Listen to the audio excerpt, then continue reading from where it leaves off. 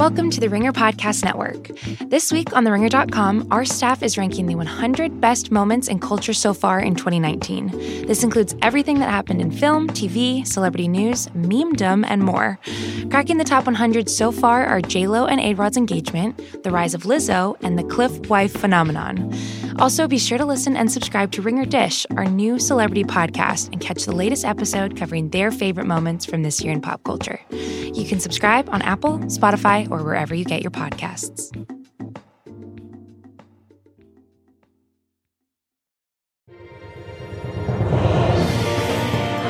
him out, son. I mean that. Take him out.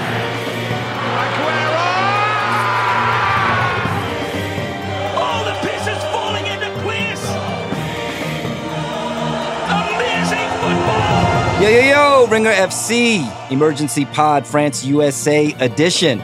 We just watched the U.S. women defeat the host France at the Parc des Princes 2-1 in the Women's World Cup quarterfinal. They are advancing to the semifinal where they will play England on July 2nd.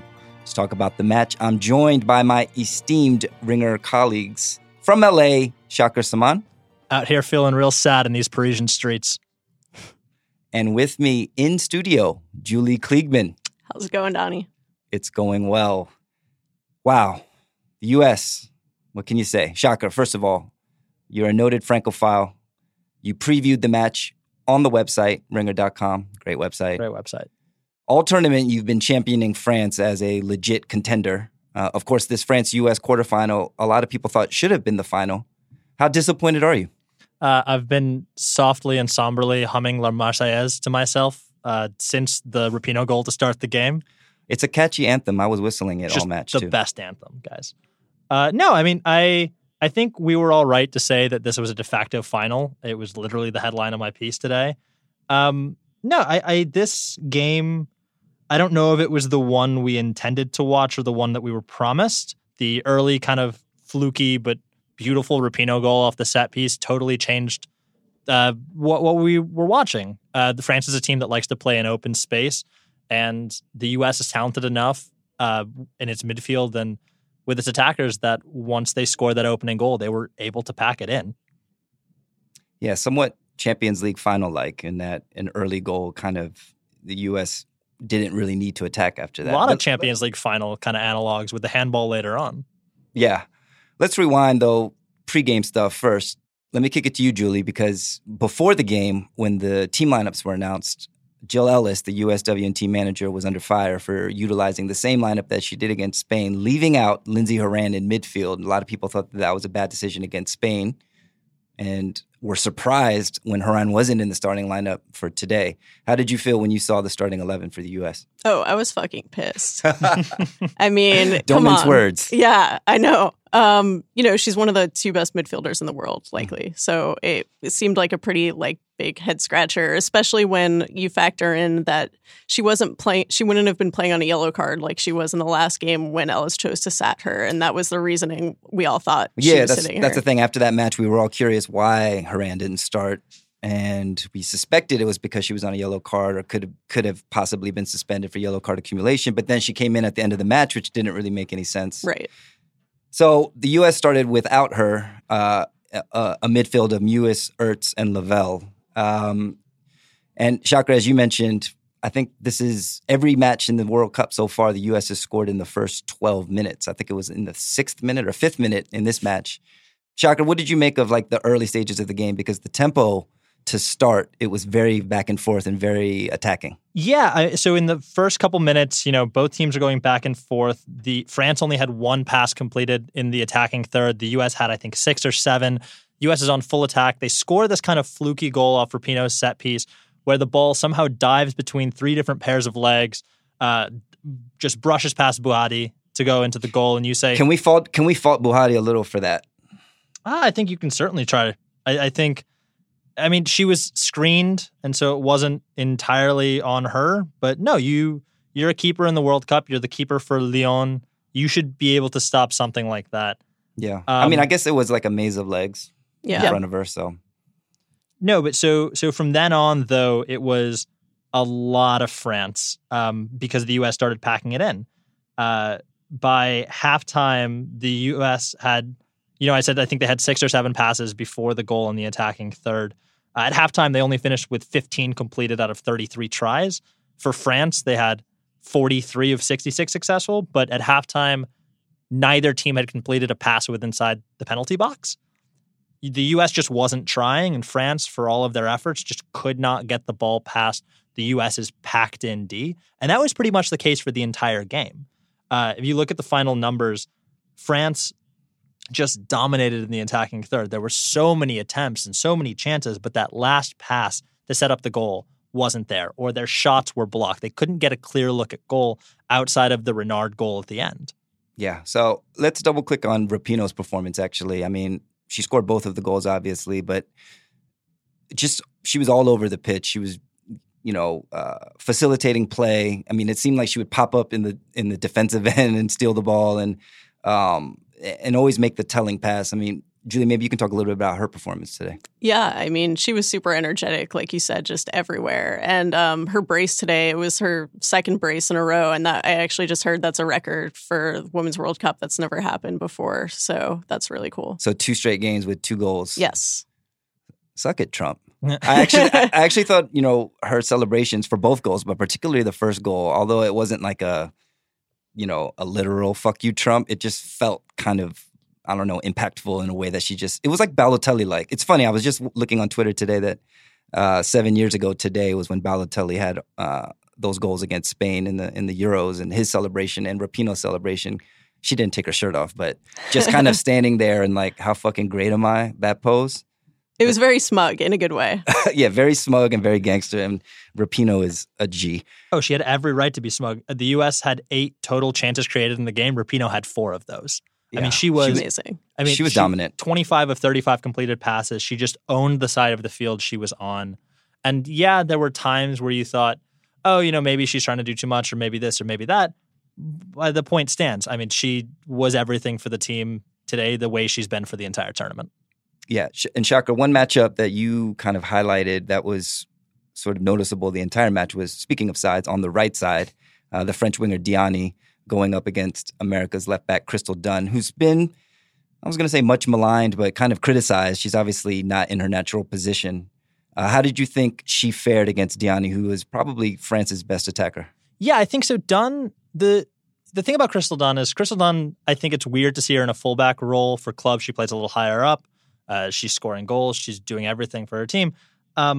She, I think, all game relied the same way she has all tournament on her athleticism to kind of bail her out of certain situations. And for the most part, it worked for the first part of the game. Diani, who is unbelievably talented and gave her fits up the wing and, watched Dunn struggle trying to chase her. Dunn still took her out most of the time. Diani had 5 take-ons in the game, and only 2 of them were successful. All of them snuffed out on that side. Later on, when Cascarino came in for Guavin, Dunn was there, and she had some issues. A fresh pair of legs, taking her on still had some issues, but she finished the game 5 of 5, perfect for clearances, 7 of 11 tackles, 1 blocked shot. I mean, for as much kind of a spotlight as we put on Crystal Dunn coming into today on, could she be the weak link? Soccer's a weak link sport. Could she be the one that bends and breaks to this really impressive French attacking force? She held her own, and that, especially in a game where France was going all out and the U.S. was content to sit back and let France take their chances, that was huge. I should quickly interject here. Shout out to the departed XG god, Ryan O'Hanlon. But Shaka, you actually just showed me this, that by XG, it was 1.3 for France and 1.0 for the U.S., which is interesting. A lot of that... It's just because of the shots on target that France had? Yeah, so a lot of it is, the U.S., if we're talking shots on targets, the U.S. took 10 shots and 8 of them were on target. France took 20 and only 5 were on target. And if you look at that map, the largest chunk of XG converted for the U.S. is that second Rapinoe goal, which is right in front of net. That was a high goal-scoring opportunity, whereas the other Rapinoe goal is, way out on the wing. France was taking shots from everywhere because they couldn't get clean looks. Yeah. And so it really was a matter of quality over quantity, if only because France couldn't get quality. Let's go into that second Rapinoe goal. So we go into half, and it's 1-0 to the U.S., as you guys are talking about. It started kind of quickly with a quick tempo. The U.S. kind of deaded the tempo by the end of the half and were firmly in control. Second half starts. It's a flurry of attacks again from the U.S. They were dominating play. I think France kind of got a hold of the game a little bit after that. And then the second Rapinoe goal, which is a beautiful highlight reel goal, created, we should say, by, I was going to say much maligned again. She's only much maligned in the Ringer Slack, I think, by Bill Simmons. But Alex Morgan, who has been, outside of the 5 goals against Thailand in the opening match, has been sort of hit or miss, mostly miss. Also injured. I think she picked up an injury. She was subbed at half against Sweden and went down in the middle of the first half of that match. Looked like maybe a hamstring thing or something with her legs. She wasn't very good against Spain.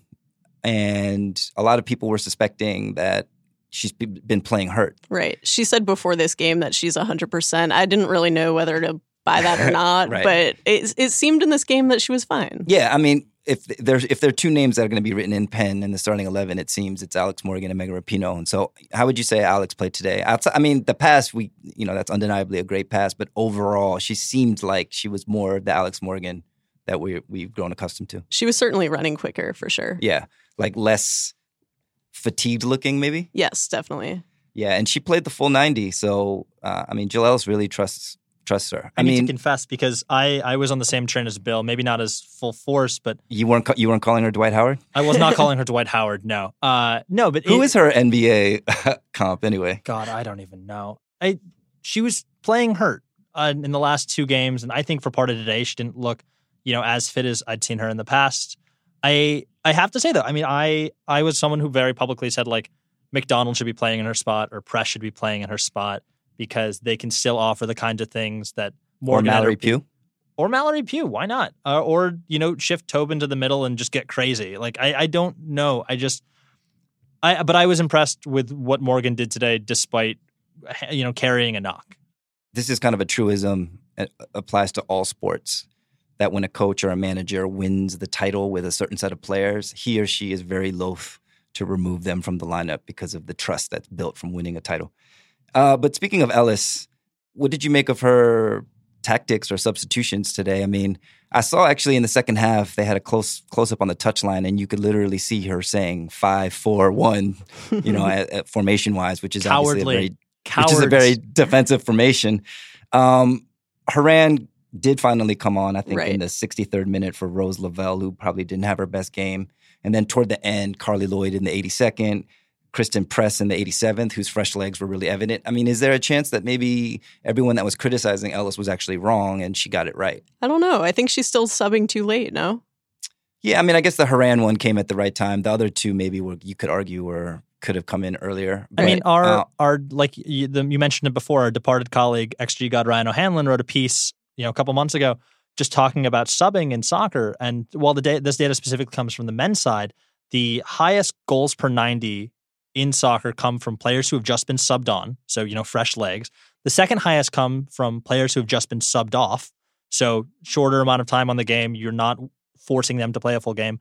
And the lowest amount of goals per 90 comes from players who play the full game. And yeah, right. So I'm always in favor of coaches using their subs, managers using their subs. The other thing I kind of want to touch on, though, is this, you said managers kind of tend to side with players or hold on to players that help them win a championship before. But we've seen in the last, 2 men's World Cups that strategy is risky. It's a coin flip. Yeah. If it works, then you're Germany and Spain in 2010 and 14. And the players that have been good for you in the past are the ones who win you a trophy. If it doesn't work, then you're Spain and Germany in 2014 and 2018, where you lose in the opening rounds. That's an excellent point, actually, because what makes the transcendent managers transcendent is their ability to kind of seamlessly blood in new talent without kind of upsetting the system. So that's a point. Well taken. 2 other talking points here in the second half.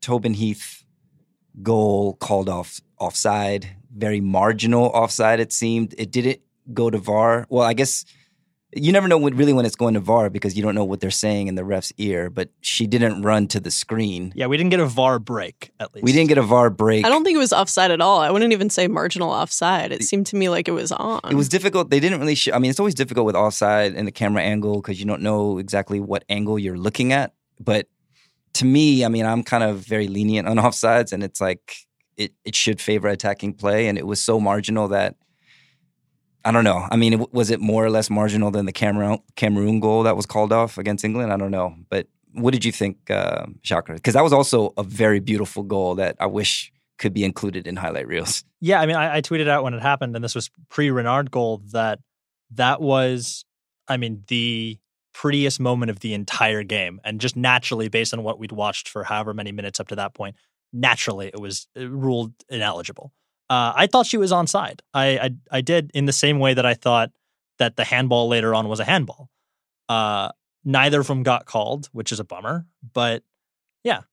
So that goal, or not goal, obviously, would have made it 3-0. It would have put the game to bed. It was not called a goal, and they didn't go to VAR, surprisingly. Or they didn't go. The ref didn't go to the screen, and so the game continued. And then Wendy Renard and her all 6'2" of her, you knew that she would have an impact somehow, and she did on a set piece, corner kick, I believe, pretty much unmarked, and headed the ball in the 81st minute, and so that cut the deficit in half, 2-1 at that point.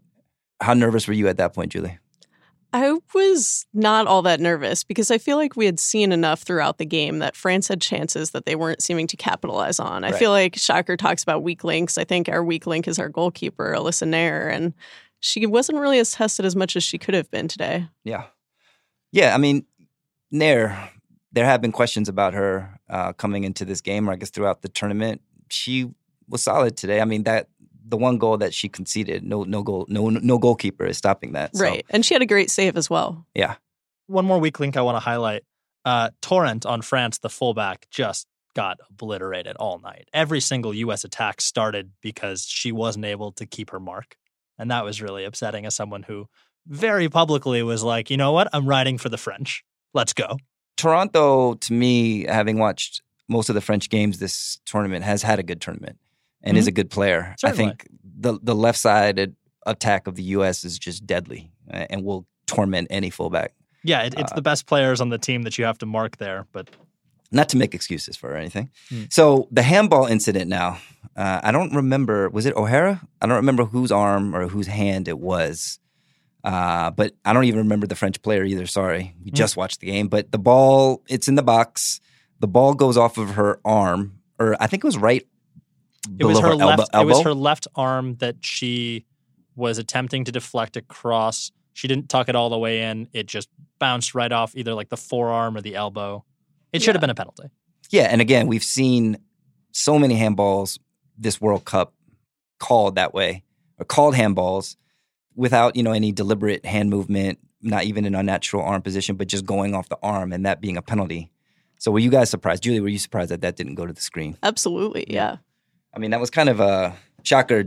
Were you kind of hoping France would equalize there? Because that was at 2-1, wasn't it? Yeah, that was at 2-1. That's in the 85th minute. I'm watching the replay right now, trying to see who it was. I mean, that's the game, essentially. And you could say the same thing about the offsides call, the phantom whatever, that canceled the U.S. goal on the other end. But in that situation, especially since we've seen this handball called, specifically this handball called consistently all summer, and it's the same handball we saw called on Tottenham, and it's just like that this wasn't called was kind of wild to me. So watching this, it's O'Hara who gets the handball off her forearm. It's Majri from France who takes the cross. And, there are players in the middle of the French attack who, if this ball isn't deflected, maybe it goes in. But regardless, in that situation, she starts the cross inside the box. It has to be called. Yeah, I mean, I'll say this about Katerina Munzul from the Ukraine, who was the referee. We just talked about two instances where she didn't go to the VAR screen, and we thought that she might, given what's happened in the tournament so far.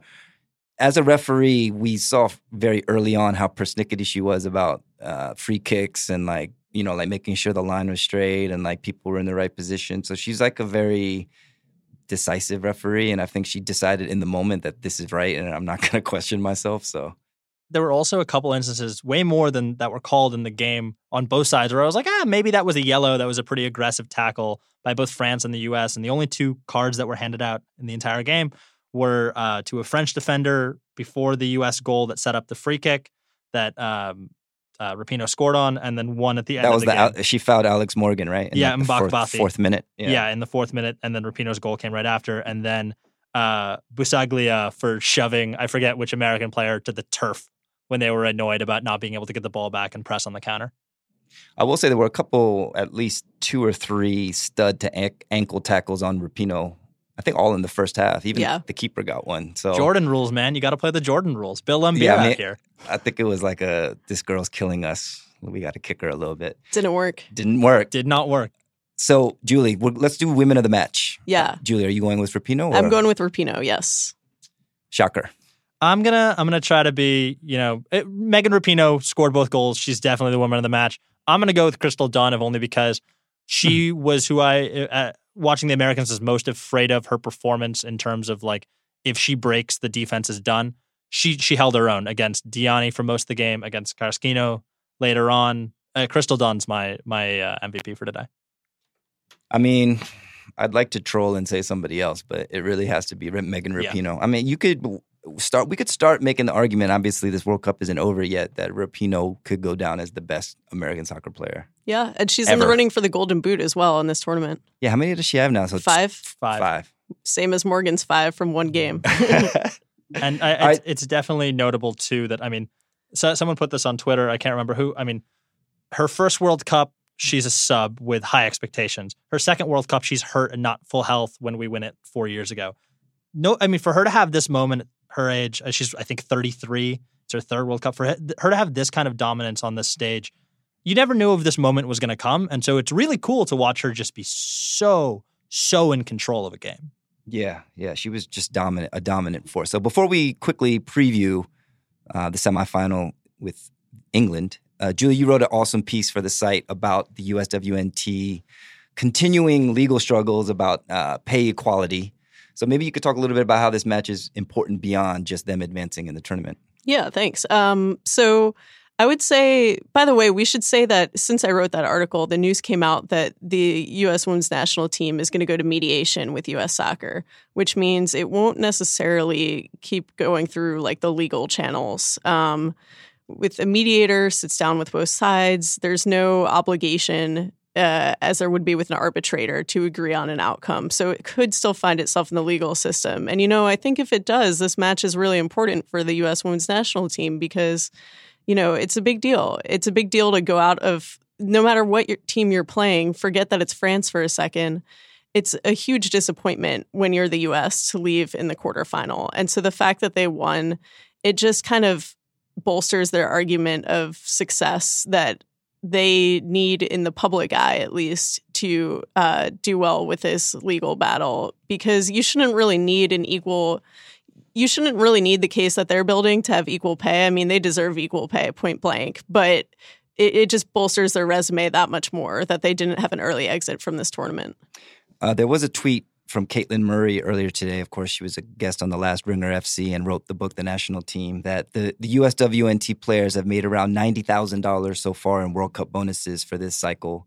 But if they got the same bonuses the USMNT are entitled to, they each would have gotten closer to $550,000. Yeah. And we were kind of bantering about this, like how much of this is on FIFA and how much of this is on the USSF? Is it a little bit of blame go both ways, or how would you dissect that, Julie? I think it's both. I think FIFA's allotted prize money is certainly a big factor, but it's also about the U.S. and the CBA agreement. And, I think also we got to remember that this legal battle isn't only about the money. It's also about playing conditions, travel conditions, facilities, everything like that. So it really goes beyond just the pure cash. Yeah.